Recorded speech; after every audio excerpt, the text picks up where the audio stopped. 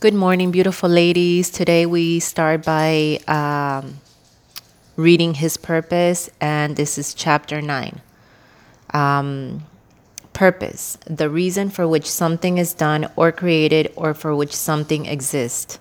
The purpose of the meeting to the appoint as a trustee. Motive, motivation, cause, occasion, reason, point, basis, justification. Everyone has a purpose. It's the reason we exist. It's our life's mission, objective, or plan. Generally, we're here to glorify God and do His will. How that specifically translates in our lives is unique to each of us. Your husband needs to know the reason he exists. He needs to be sure his life is not just an accident, but that he's here by design. He must be certain that he was created for a great purpose. When he discovers that purpose and is doing what he was created to do, becoming what he was created to be, he will find fulfillment. This can only contribute to your happiness as well. If I've learned anything being married more than 4 decades, it's that wives can't put pressure on her husbands to be something, but she can pray for him to become it. She can pray that he is molded according to God's plan and not anyone else's. Then who he becomes will be determined by whether he hears God's call on his life or not. For God has called us with a holy calling, not according to our works, but according to his own purpose and grace which was given to us in Christ Jesus before time began. Your husband is predestined according to the purpose of him who works all things according to the counsel of his will. But you will still need to pray that he hears God's call, so that who he is and what he does lines up with God's purpose for his life. You can always tell when a man is not living in the purpose. So you get a feeling something is not quite right. Even if you can't put your finger on what it is, when you're around a man who is fulfilling his calling and doing what he was created to do, you're aware of his inner direction, confidence, and deep security. How do you feel about your husband is doing with his life? Do you lack peace about it because he is on the path that is unfulfilling, beating him down, or going nowhere? If so, then pray. Lord, take my husband from this place, reveal to him what you've called him to be, and open doors to what he should be doing. Praying that way does not mean your husband will be pulled out of what he's doing and dropped into something else. It can happen that way, but often what it takes place is a change in the man's perspective. I have a friend named David who has worked for years in a factory making airplanes.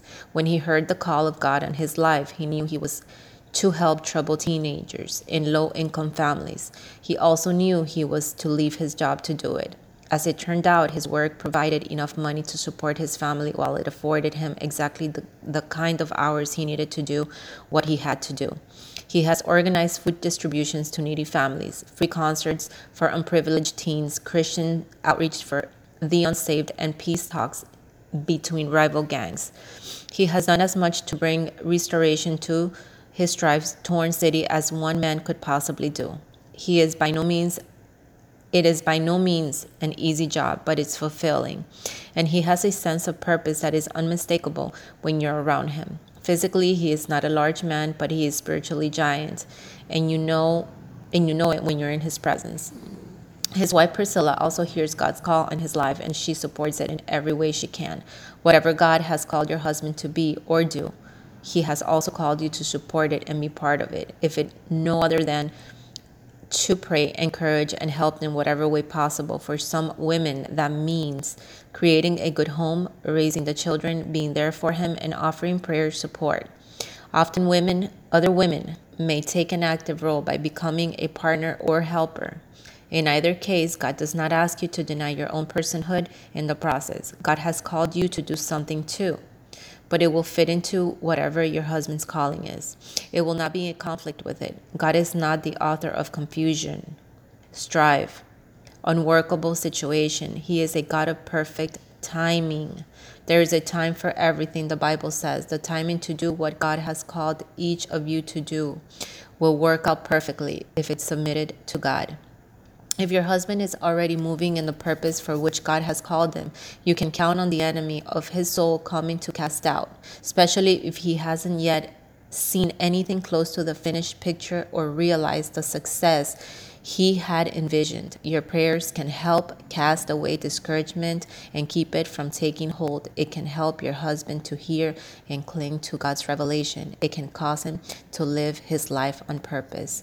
Ladies, we are here to support our husbands in prayer, to uplift them in every occasion and everything that God has for them. We don't necessarily have to be constantly speaking, but with prayer, bring it to the altar, and God will protect them. God will reveal to him. God will guide him into his goal, which is his purpose according to God's calling. Today's prayer, ladies, and I would like you to join me. Please close your eyes at this time.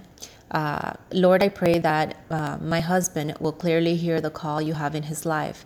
Help him to realize who he is in Christ and give him certainty that he was created for a high purpose. May the eyes of his understanding be enlightened so that he will know what is the hope of your calling. Lord, when you call us, you also enable us. Enable him to walk worthy of his calling and become the man of God you made him to be. Continue to remind him of what you've called him to do. And don't let him get sidetracked with things that are unessential to your purpose. Strike down discouragement so that it will not defeat him. Lift his eyes above the circumstances of the moment so he can see the purpose of which you created him. Give him patience to wait for your perfect timing. I pray that the desires of his heart will not be in conflict with the desires of yours. May he seek you for direction and hear when you speak to his soul. In Jesus' name we pray. So today's power tools, so that we may meditate in this word, is each one has his own gift from God. One in this manner, another in that. And that is in 1 Corinthians 7:7.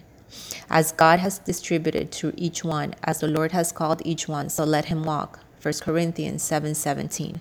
We also pray always for you that our God would count you worthy of his calling and fulfill all the good pleasures of his goodness and the work of faith with power. 2 Thessalonians 1:11.